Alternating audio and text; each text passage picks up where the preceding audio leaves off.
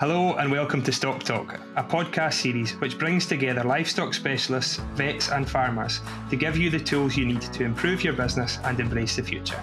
Stock Talk is presented by myself, Robert Ramsey, and produced by Kirsten Blackwood as part of the Farm Advisory Service in association with the Scottish Government. So today we're joined by a friend, client, mentor of mine, I suppose, is David Whiteford from Maxilton at Daly in South Ayrshire. Hello to you, David. How's it going? Not bad, Robert. Nice to hear from you. Yeah. Things are going okay, sun shining. Good. It makes a change. It's certainly been a fairly tough spell for us, certainly for doing what you're doing, but we'll come into that in a wee bit more detail later on. I suppose to start off, if we maybe go in numbers, what are you farming? What do you do at Maxilton?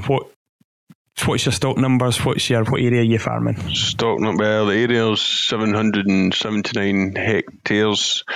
There's in buys probably, well, needs to do in buys about 500 acres actually, and the rest hill. We used to have a lot of away summerings and different things, but now we're just concentrating on what's at home and plus some winter grazings. We've went from probably a traditional sheep system, blackies and hill, cross shows, and a kind of block split calving back end and spring to all spring, and with the ewes being mostly Aberfields now out the blackies, and it's just kind of A and B flock instead of a hefted hill, with all the different grazings going on round about the farm. Yeah. So there's a pretty big change has happened in the last 5 years or so? 5-6 years probably. Yeah. Because we started making changes, stock numbers have kind of changed. 2018, I think we were carrying about 1,300 ewes, 900 blackies, and the rest cross shows. And we've reduced that down to about 950 now. They're mostly Aberfields, so they're scanning 50% more. So we've hopefully about the same amount of lambs in the ground and less ewes was the plan. Cow numbers have dipped back because I shifted all my back end calvers round from the back end to the spring over a couple of years. So they were generally about 220. They've dipped back midway through our transition to about 180, and now we're back to calve 203 this year, and then I think it should be back up to 220 next year. So just the way things are going. So they've changed, but there's been a lot of changes, but hopefully it's making its way towards a more profitable farming enterprise with less costs and sort of thing. What was your cow system before? Black cows, Charlie calves? It was Belgian blue cows with limousine, and some black Salers, some black limousines, and just all limousines. Aye, Limy bulls. All limousine bulls, yep. And totally housed system, or obviously housed through the winter? All housed. Yeah. And now, so obviously your system, you've flipped your farm on its head. Yep. Sheep are focused in the low ground. Yep. Cattle are in the high ground. So cow type, what cow are you working with now? We've always been buying Salers from a dairy farm, Salers out of a Frisian herd at Kirkmichael, and we had a lot of those cows, and we're putting the Saler bulls over them to retain Saler homebred heifers to calve down at 2. So we've just done that the last couple of years, so we think we'll get there with it right enough, calving at 2, but Yep.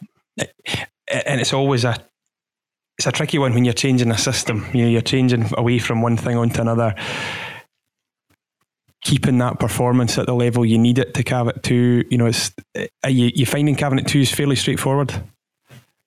Yes, I would say we're the last couple of years we've been trialling, and now we think that we're getting places now, like getting the heifer to the right size and getting them back in calf, which is the probably the most important thing, is getting them back in calf once they've calved with little feeding, just grass. So we hear all the time, or not all the time, thankfully, but everybody's had an experience somewhere about that 6-month-old heifer calf that's held to the bull or held to her brother, or the fertility isn't the problem in the heifer, it's the problem in the second calver.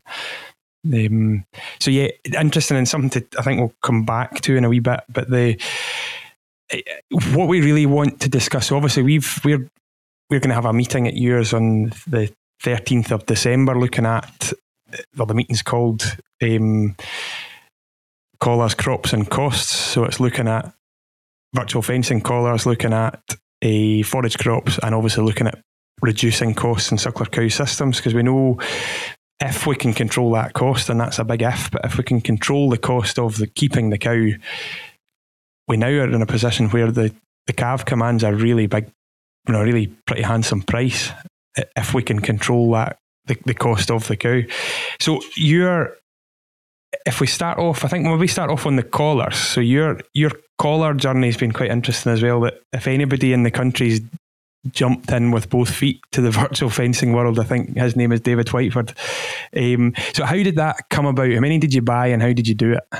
So the collars came about, Riddy and Jones had talked about them for a few years. He was here back and forward when I was making my changes, and our system didn't suit the collars at that time, but the technology looked the way to go. So once we got our system, we've been working on changing the system, rotational grazing during the summer and outwintering the cows during the winter, and the deferred hill grazing, and the collars would fit that system without the hassle of having to move fences when we're working with sheep. Moving the fences and the poly wires just seems to be a bit of a hassle, especially with the blacky ewes. So we took the plunge with the collars last back end, after finding out we could possibly get a grant from Digital Boost. So we applied for the grant, said we could get the grant for 50% of the 196 collars we got, and away we went. But they arrived, lots and lots of boxes and lots of head scratching. Did we see how we were going to work them, put them on and work them? And so that was our kind of journey into the collars. It was all pretty quick. And the annoying thing for us, the unfortunate thing, is we've got to say the Digital Boost thing was a good grant, which was available for a really short time, and it's not there at the moment. It's not available now, no. What it does kind of highlight is these collars, they are expensive, and they're definitely not for everybody. They're for certain systems, certain people, certain types of people. And if you're in a position where you can get someone else to pay for it, whether that's a grant scheme or a conservation story or a big business who wants biodiversity, something, net gain stuff, if we can get someone else to pay for it, there's a big win in there. If you can't get someone else to pay for it, they do stack up. They do make sense for certain systems, certain jobs, and certainly if we can get, I'm doing a wee bit up the West Coast for a few people and having these conversations, and the collar is quite expensive if you've got all the other costs in the system. However, if you can have the collar as one of the only costs in the system, and you've got huge amounts of poor quality hill forage, you can do a deferred grazing system using a collar.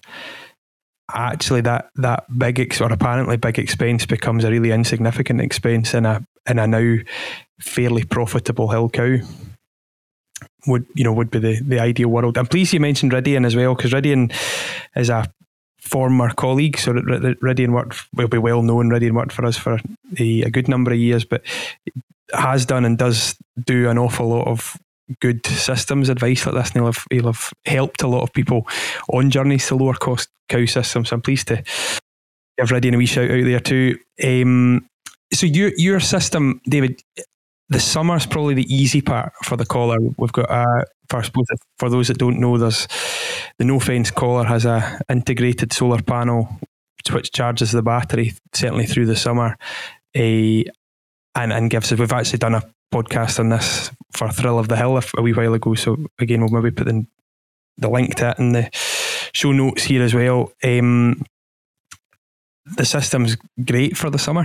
I think at different farms, at our farms, typical hill, big hill, and the water runs down, and we've got a lot of glens, and it's very difficult to set up cells, as you would call them, with fancy poly wires and things, and I just thought it was, the collars was going to make the job just a lot easier, and we hadn't a huge amount of infrastructure in for rotational grazing before we bought the collars, so it was just a bit of stuff in the hill that didn't really work. So, the collars seemed like the answer, and you just get into the field in the morning and just probably should be measuring the grass and giving them a set amount of dry matter per day, but it was just like you kind of work out how much they're going to eat and just drive, change the fence to where you're sitting in the bite, and job done, 2 seconds. And the calves are always forward grazing as well, so they're getting the best of the grass. So it's like creep for them. So so the calves are unbound, they've no collar, they're just bound by their mother. Yeah. So the calf basically eats tomorrow's grass for the cow today, gets the best of it, but doesn't stray too far away. Do you find them, how far will they go away from their mother? They'll travel. You see all these calves grazing a field, just smaller calves, and because the cows are maybe down out of sight, it must be quite strange for the neighbours to watch. I would say that's and last year we grazed we had the collars in the hill last year for the first, and the worked great. Maybe some of them ran out of battery halfway through the winter, just for right at the back of the hill where there's not as much phone coverage. But yet another heft, they were fine. They didn't run out at all. So I think it's probably to do with more to say the phone coverage than the battery life. Seemed to be a problem. But apart from that, the worked wonders in the hill as well, and you could just move them round about. Yeah. And do you think the cost of them, so is it worth discussing the cost? So what's the collar costing you? Not so much what you paid for it, but what's the annual or the monthly subscription? How does it What did work we say? for you? Was it £3.50 a month? £3.50, which was 50% more than last year. The first year you get a 50% discount on the annual subscription. So it does run into a chunk of it. It does run into quite a bit of money. But understand that the satellite they'll have to pay for, I suppose, all the backup, there'll be costs, but it seems quite expensive. But I'm only making 2/3 less salaries than I ever used to, and with all the associated costs with housing, I can just about justify them, I think.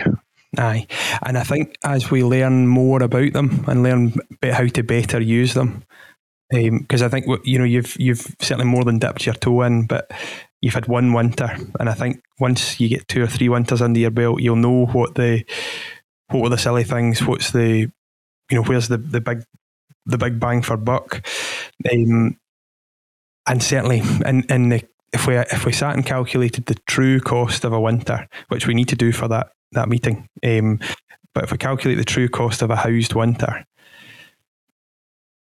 the subscription is peanuts. I know. Well, there's no doubt about it. But changing into that system. It's definitely been 5 years or probably more, and it kind of has a snowball effect. The change in the system. It's like once you start looking at other things, and I've spent a lot of time off the farm looking at different systems and thinking, I like that. That would work on my farm. And then the next farm would maybe be interested, that wouldn't work, but the next farm, the other system, wee bits, just picked wee bits, thinking it could work, this could work, and just putting a system together that hopefully pretty bomb-proof. Albeit sometimes doesn't feel like it right enough, but I've certainly really enjoyed, over the last few while, I've been doing quite a bit of FAS Connect meetings and taking groups to various places, and everywhere you go, you find something to do or to not do, something to stop doing, something to start doing, and get that bit about getting off farm. I think off farm's definitely never been more important. No, I don't think so. Like, there's no doubt about it. Like, and I think doing the rural leadership, that was in 2018, I think, and I think that probably helped me get the confidence to make these changes and don't do it the way I've been doing it. Yeah, the interesting thing I think is in your business, so.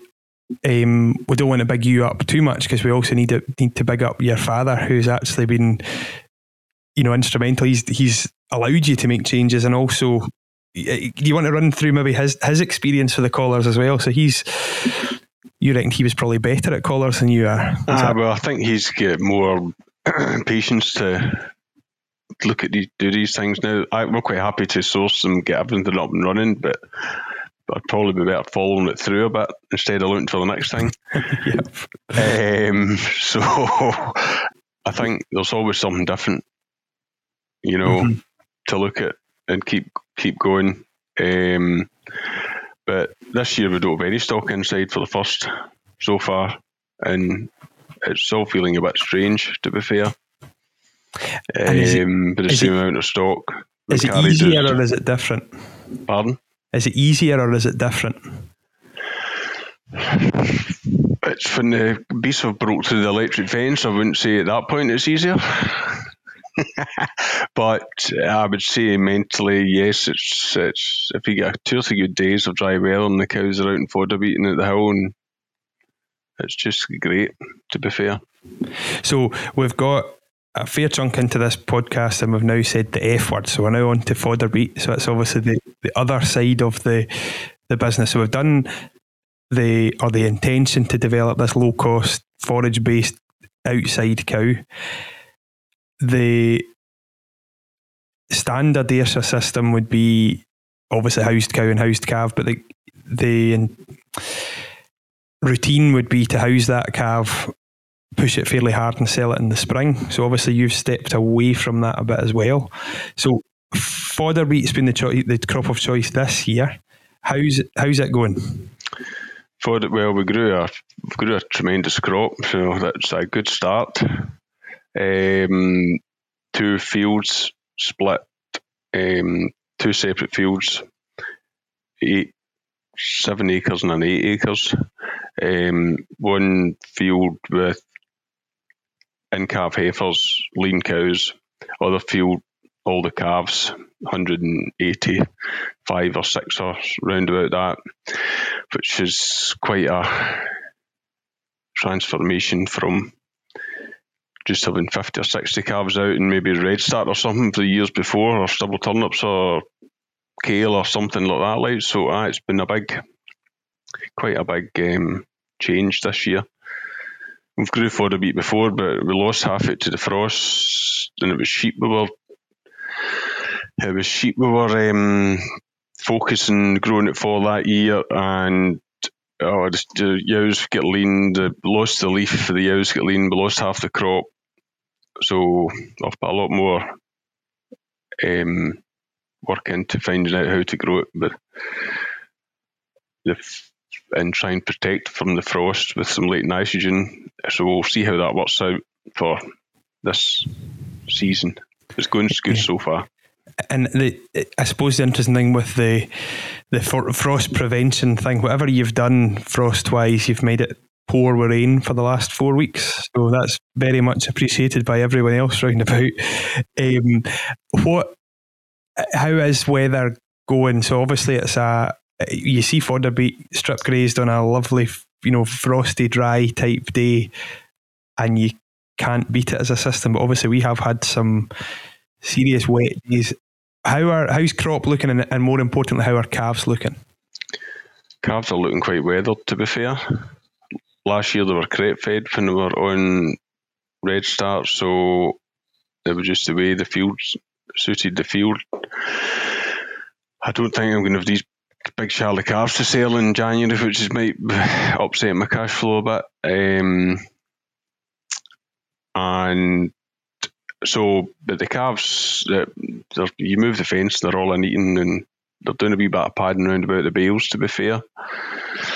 And the gate, where they've been still getting running back onto a bit of grass. The other lot, they don't really have much of a run back. It's stubble field. The bales are set out on, and I was in that lot last night, and I just thought it was a great job. And that's the lot your dad's managing? Aye, that's the lot my dad's managing. That looks a lot tidier than my field. So I think to be fair to your field, so the thing about you've 180 calves in one field on one crop at 720 feet. If my maths is correct, there's 720 wee poaching feet on soil, and when it's wet, it's going to be, it's going to get sticky. But it is a thing, and again in the West we can grow tremendous crops. It's just about maybe having the confidence to graze it and not to blink too soon when it's getting a bit sticky, because we do get spells, we get wet weeks and dry weeks, and those calves, I saw your calves a couple of weeks ago, and they are spotless, and I think you're probably being sore on them with they're not weathered. They look like they're being outwintered. They've got an outwintered coat on them. They don't look like they're clipped and dozed and fat and lazy, like they're working for what they're doing. But they look like cattle that are gaining. They look like they're growing. And it'll be very interesting to see what you've got for January, February, and also people's attitudes to them, because those calves, there are no calves in the country that will go like those calves will go when they hit grass. Yeah. The challenge, of course, is making sure you get enough out of them that the next person doesn't get all the value out of your system. This is the problem. Yeah. Will you graze some of them yourself? Would that be part of the plan?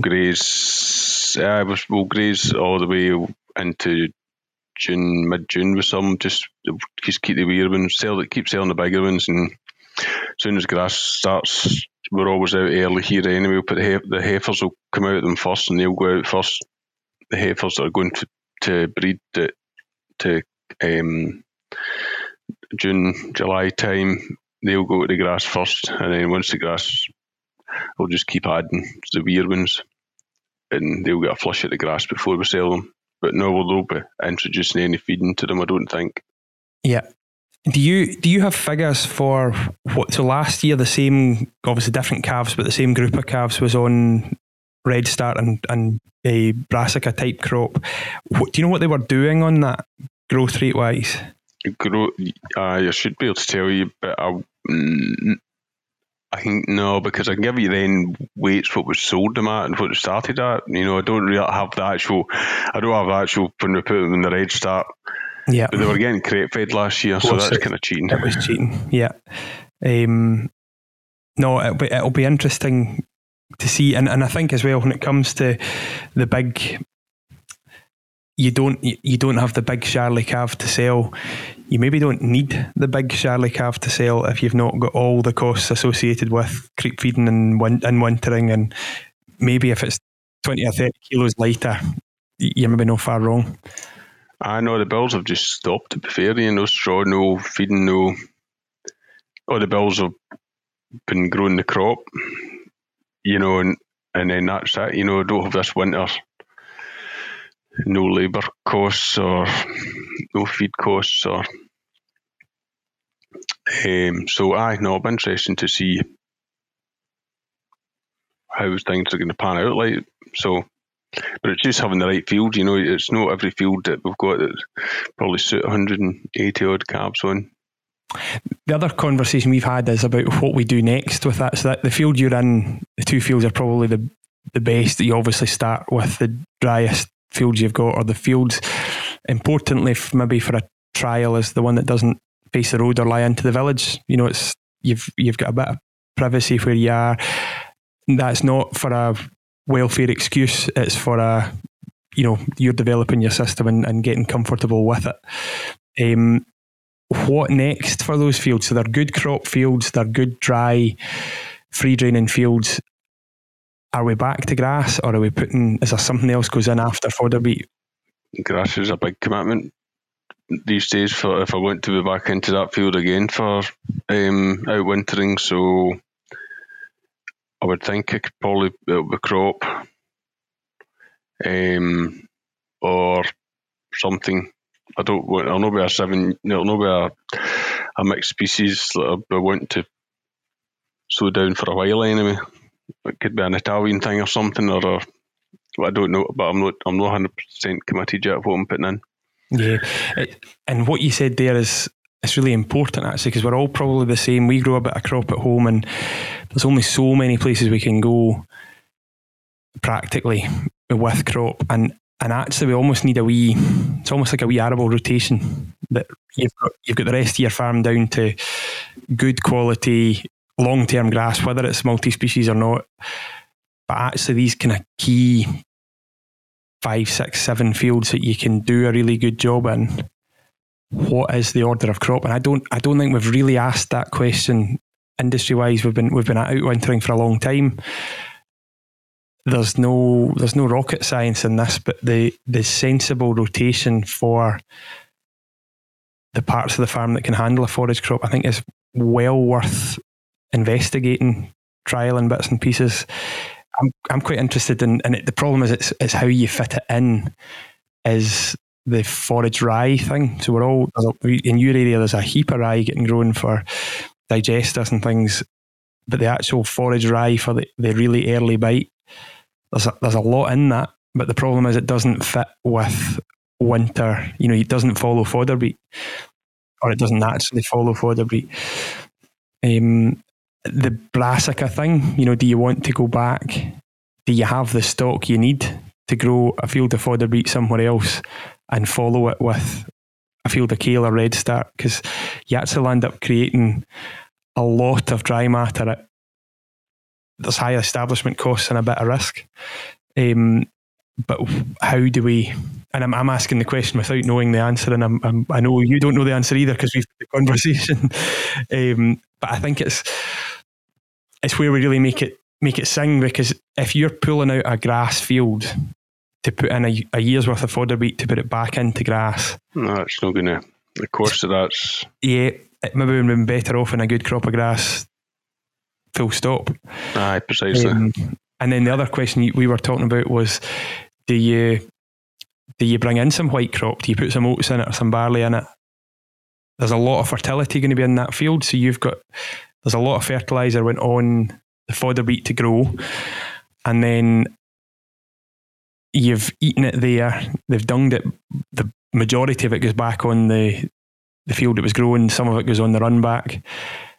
There's a lot of fertility in there, so you could grow a low-cost crop of oats or a low-cost crop of barley, but you don't feed anything. No, that's the thing. So I need to change my system again.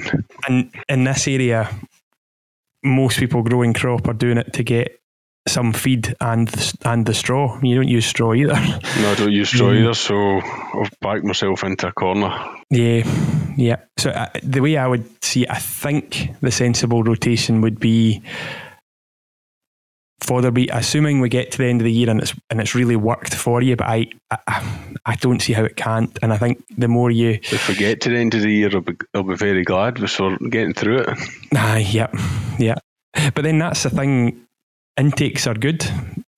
Those cattle are tidying it up. It's there to eat, and you've always got the they're trading cattle, so you can pull the pin and punt them in February, punt them in January, whatever, there's, as long as they're a saleable product. But to me, that probably your fodder beat going for young cattle, and then I don't know whether you bring ewes into the equation as well and put turnips, perhaps fodder beat again. But then again, how much ground do we want to have tied up in under crop, and how complicated do we want to make it? Oh, that's the thing. I want simple systems, and it's very systematic. My system now, because it's all spring calving and getting the heifers and calve it too, and I've taken 5 years to get where I am, so it's like I don't want to try and chuck in a curveball now of some description.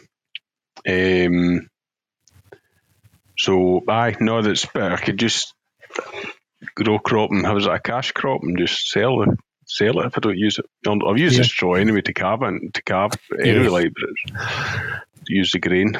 It's certainly an interesting, it's a return to a step towards mixed farming again. It's something spreads the risk a wee bit, and I think that's the way we need to. The less that comes in the red end, the better that's bought in. So I think that's just the way it needs to be. Whether you've got the confidence to grow these crops or not, I think you need to start off small and try them.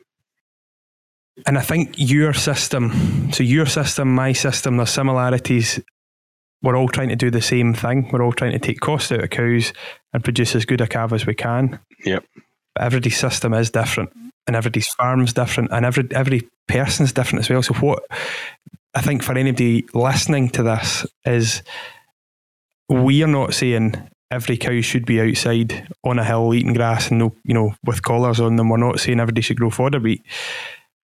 We are saying take a step back, maybe get a fresh set of eyes on your business, and see where the opportunities are to make it leaner, better,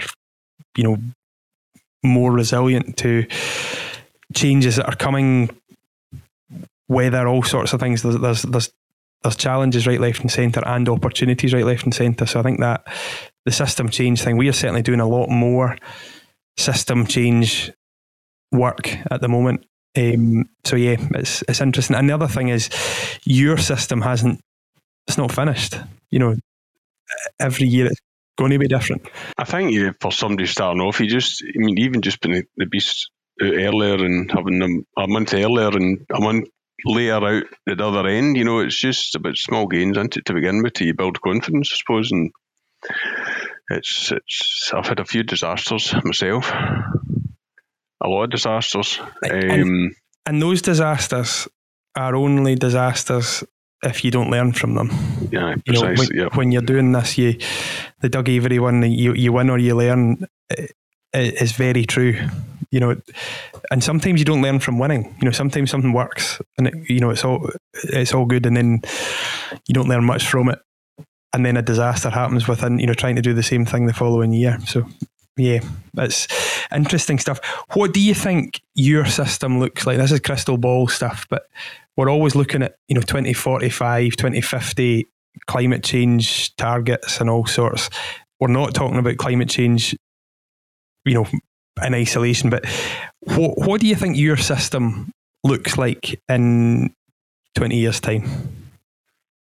Well, I think the hills, since we started letting the hill grow during the summer, I thought, I didn't think much of the hill ever when there was always ewes on it, and if I could grow, always was told if you can with 25 with rotational grazing, you could grow 25% more grass. So that's in the low ground. If you can go 25% more grass on the hill, that's with all those acres, is huge potential to increase stock numbers without having more land, and just so I would say it's a resilient, it's a more resilient system, I would say. Sometimes it's not a lot of fun, but the good days are really good. And there's more good days than bad days? I would say so. Good. I would say so. Good.